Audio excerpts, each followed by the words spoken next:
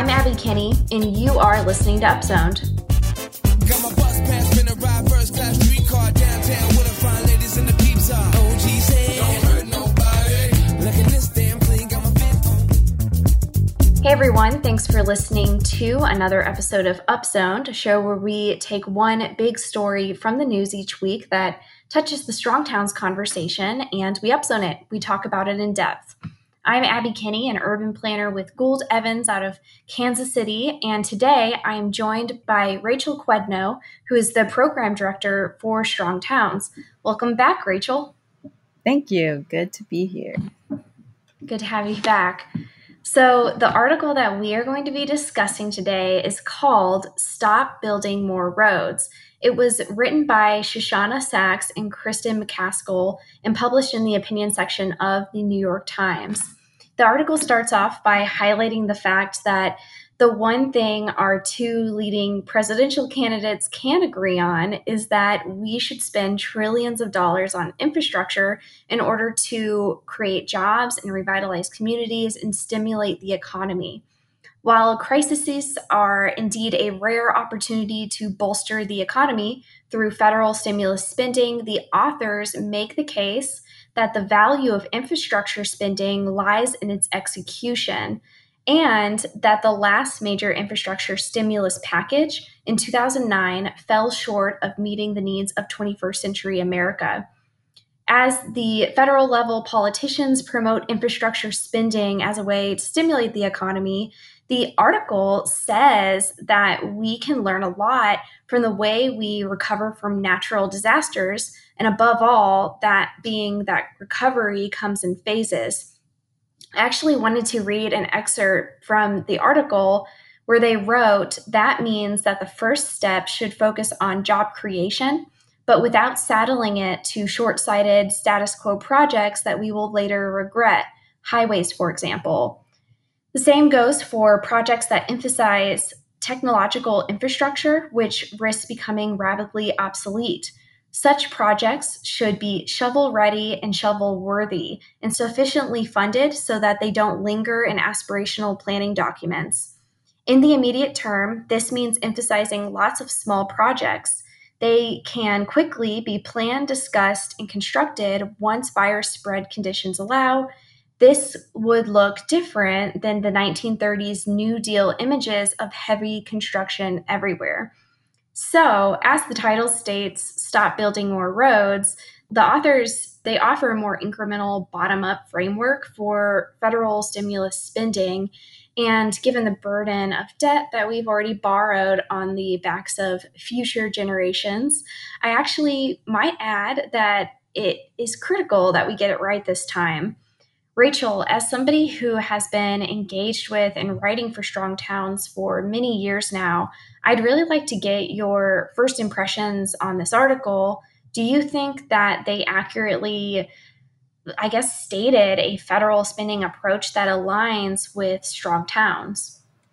Yeah, I think overall it was really exciting to see. I mean, even just the headline, Stop Building More Roads. If you've been hanging out with Strong Towns for any amount of time, you've probably seen that this is a major issue we advocate on. We use the hashtag No New Roads. Yeah, overall, it was really heartening to see this sort of angle in a prominent newspaper. I mean, I saw it on the front homepage of the New York Times website a couple days ago. That said, there are some things that I would disagree with a bit, and I think other Strong Towns advocates would probably feel the same. But overall, this approach of emphasizing lots of small projects, not building new roads, focusing on basic needs, maintenance, and planning for the long-term costs that might be associated, that's all stuff we really get behind.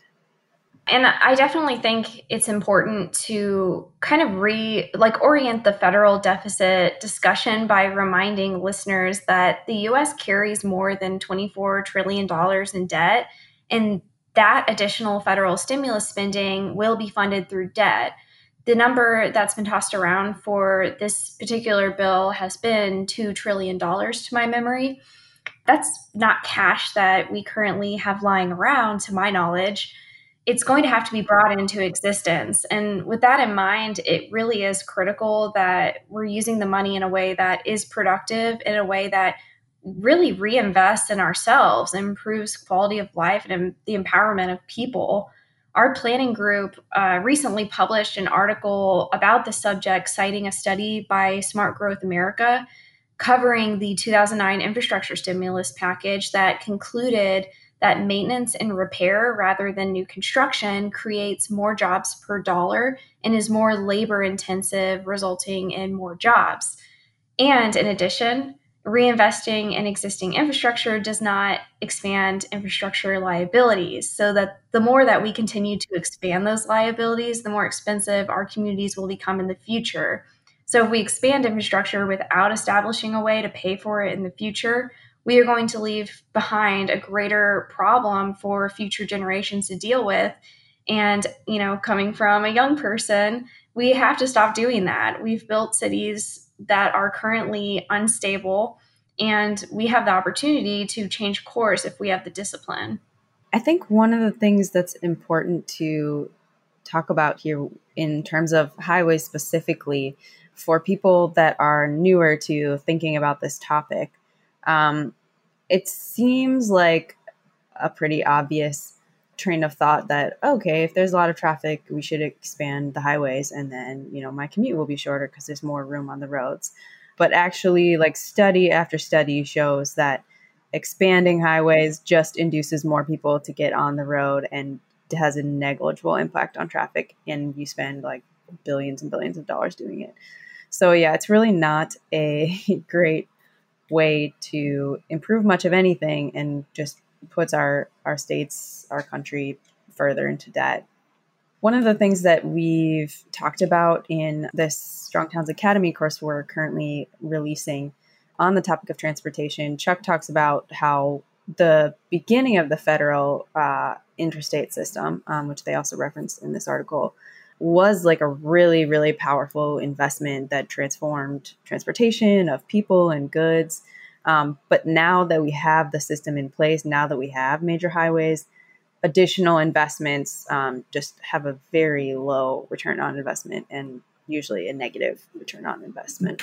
Yeah, at Strong Towns, we really advocate that if there is going to be infrastructure spending, it should focus on it should have three main criteria. It should be focused on maintenance of existing infrastructure.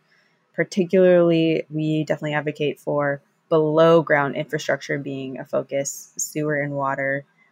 Those are such vital implements of how a city functions. And so those investments really pay off, and they're really necessary, as we've seen in places like Flint, Michigan, where not having adequate sewer and water is devastating. And finally, we suggest that there's a focus on neighborhoods that are 75 years old or older, because that model of development that happened prior to the 1950s was far more financially productive than the models we've used since then to build newer neighborhoods. So any infrastructure investments in those neighborhoods are going to have a lot more bang for your buck.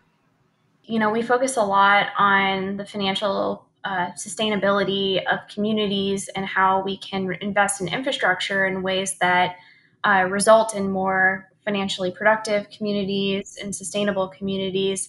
But I think that there's a social aspect of that too, because when I think about reinvesting in existing infrastructure rather than expanding that, there's an inherent social portion of that, basically saying that we are reinvesting in ourselves. It's important to recognize the vast amount of infrastructure that we have today that desperately needs repair. On this show, we've talked about the need to retrofit freeways into multimodal boulevards, reinvest in dams that are literally failing and flooding small towns, repairing outdated sewer systems, providing green infrastructure, modernizing our Amtrak system, and even retrofitting dangerous local streets. So I think now is the time for Americans to reimagine what progress looks like.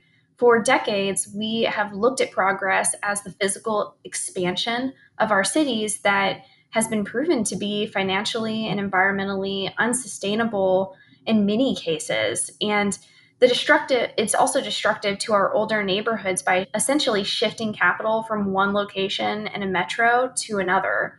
So to me, a progressive approach is a fix it first approach.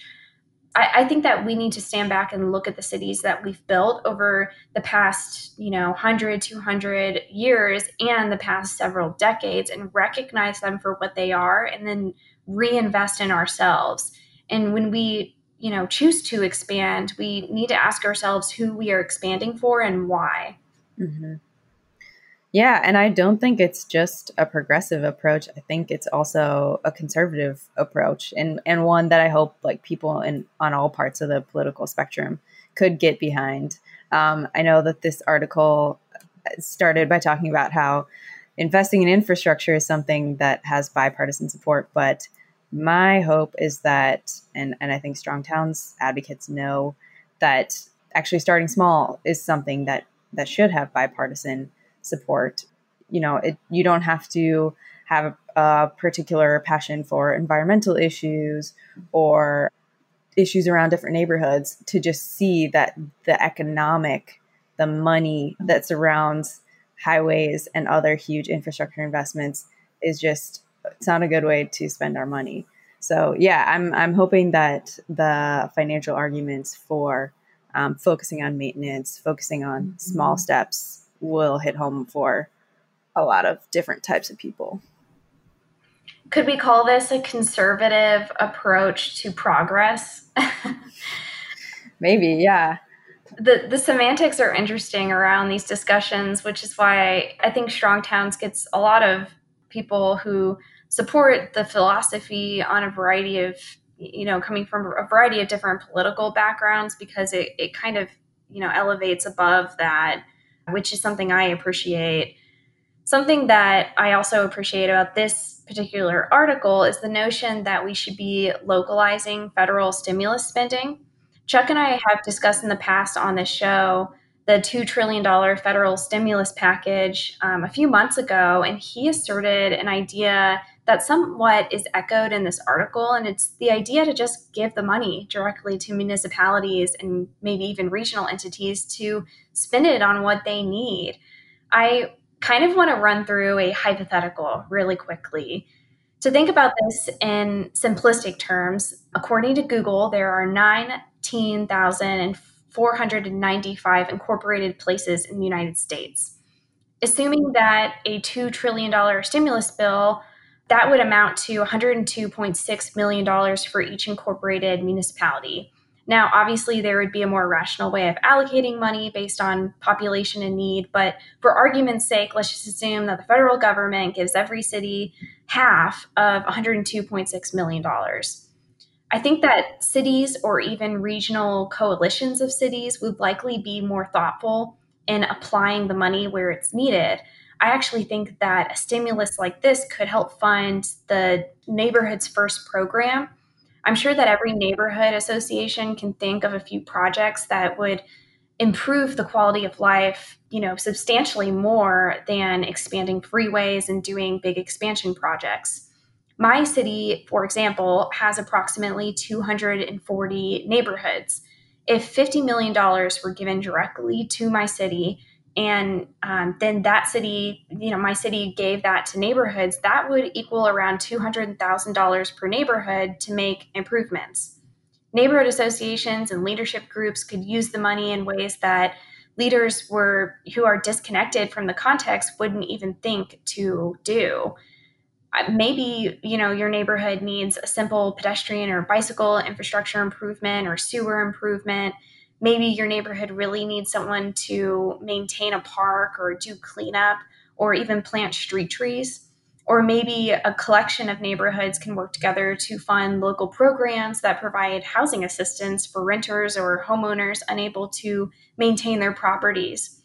If neighborhoods were given maybe a list of 500 eligible neighborhood-oriented projects and then just given money and told to spend it in 5 years, I kind of think that there would be a lot more creativity and it would be put to more productive use. I'd really like to see something that actually gives federal money in a more localized way. obviously this is a hypothetical, and I know that there are larger projects that are worthy of reinvestment, like bridges, but why wouldn't we do something like that as part of a $2 trillion bill? Yeah, I completely agree. I think that's a beautiful vision, and like it would not be that complicated to do it. Especially at a time when so many of us are spending a lot more time in our neighborhoods. I'm sure we can all think of like, 10, 20, 30 small improvements that we would love to make. Even just how much more would your life be improved if a few key potholes on the streets that you travel were filled in, as opposed to like dropping that millions and millions of dollars to add another lane to a highway. For me, whether I'm biking, walking, driving, just like paving some sidewalks and roads would be huge for quality of life and safety and everything. So yeah, I like that neighborhood's first approach. Exactly. And something that it's made me think about, like the reason I thought about this is because there's people who walk along my street on a regular basis and they're carrying umbrellas because all of the street trees are gone. And just to plant street trees, it is this huge project because the planters have to be expanded because they don't meet code. And so it's this huge, years long process of trying to get funding to actually implement something that seems so simple. I could imagine if every neighborhood in America was given $100,000, like not even $200,000, just something where the neighborhood could work together to make improvements. I think that would be a worthwhile. It would be worthwhile, I think, and it should be considered. Who knows if it ever would be considered, but I think as citizens, we owe it to ourselves to advocate for the things that we would like to see out of this. Yeah, for sure. And that would be a lot more of an equitable approach too, because I think we all know what happens when there's a big project with a big amount of money. It usually goes to certain types of neighborhoods and certain people that are going to benefit from it a lot more than folks in lower income neighborhoods, the neglected neighborhoods in our cities. So I like this vision. I hope that we one day see neighborhoods be more empowered than federal projects.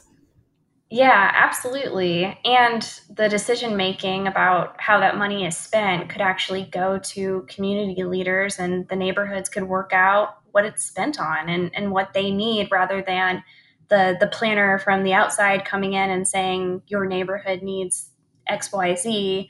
There may be a technical case to make for that if there are sewer issues, you'd be able to go in and say we need to update the sewers. But when it comes to just the little things that you won't notice unless you're walking around a neighborhood every day, I think that there's something to be said about just giving the neighborhoods money and letting them decide what to spend it on. So this has been a really great discussion today, and I'm so glad that you were able to join me. Before we conclude, it is time for the Down Zone, which is the part of this show where we get to share anything that has been captivating our time these days. It can be books, movies, TV shows, anything else.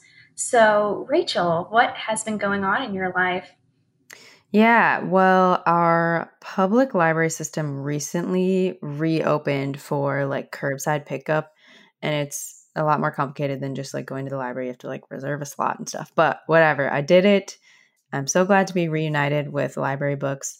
So the first book I picked up is called Americana by Chimamanda Ngozi Adichie, and I remember it being like all talked about a few years ago, I think, but I'm finally getting around to it. It's about a woman who immigrates to America from Nigeria and kind of her ongoing love story with her high school sweetheart who stays in Nigeria, and just like one of those novels that like shifts between different times. Very raw and beautiful. So yeah, I'm enjoying that and just loving reading a novel for the first time in a long time since like grad school. I was just consumed with not fiction. And the other thing that is occupying my media consumption, I'm watching this series Halt and Catch Fire on Netflix. It's also from a few years back, but it's about like the beginning of the personal computer and internet inventions era in the 80s, and just like these computer engineers, coders trying to figure stuff out in their garages. So that's a fun series too. What about you? Well, I've been really busy this week with work, but I will report that biking has officially become my main hobby, and I'm getting to the point that I'm able to do pretty long rides, which is really fun. If people are not familiar with Kansas City, they may be surprised that Kansas City is actually pretty hilly. And so I've, gotten to the point that I can go up steeper hills, and I'm actually going to be doing some upgrades onto my bike so it's a little easier to ride. I've biked for many years, but it's definitely something that I've been doing more and more since March, since we're not going to restaurants or going to concerts or anything like that. It's just kind of fun to ride my bike on a really regular basis. I will say also that our garden is in full swing now, so we're starting to see some tomatoes. And now that we're in the second half of the year, it's occurred to me that I need to be spending as much time outdoors as possible. Obviously, we don't know how this pandemic will ultimately play out, but if it's still an issue this winter during flu season, there's a chance that we may be hunkered down for a long winter. So I'm sort of trying to make the best of the summer and appreciate the fact that we can be outdoors and doing activities. I really hope it's not the case, because I really don't want to be stuck at home all winter, but it's 2020. Anything is possible at this point. So yeah, that's what I've been up to. Yeah, I think you're right. I've also been trying to really embrace being outside as much as possible. Spend a lot of time just sitting on our tiny deck and grilling like almost every night. So yeah, we gotta live it up outside while we can to stay safe. Absolutely. Everybody get the vitamin D and enjoy the outdoors this summer. Well, thank you everybody for listening to another episode of Upzoned. Thank you for joining me today, Rachel. Yeah. Keep doing what you can to build a strong town. Let me show you what I'm about to do. I'm about to hit the town tonight. Oh, I'm about to get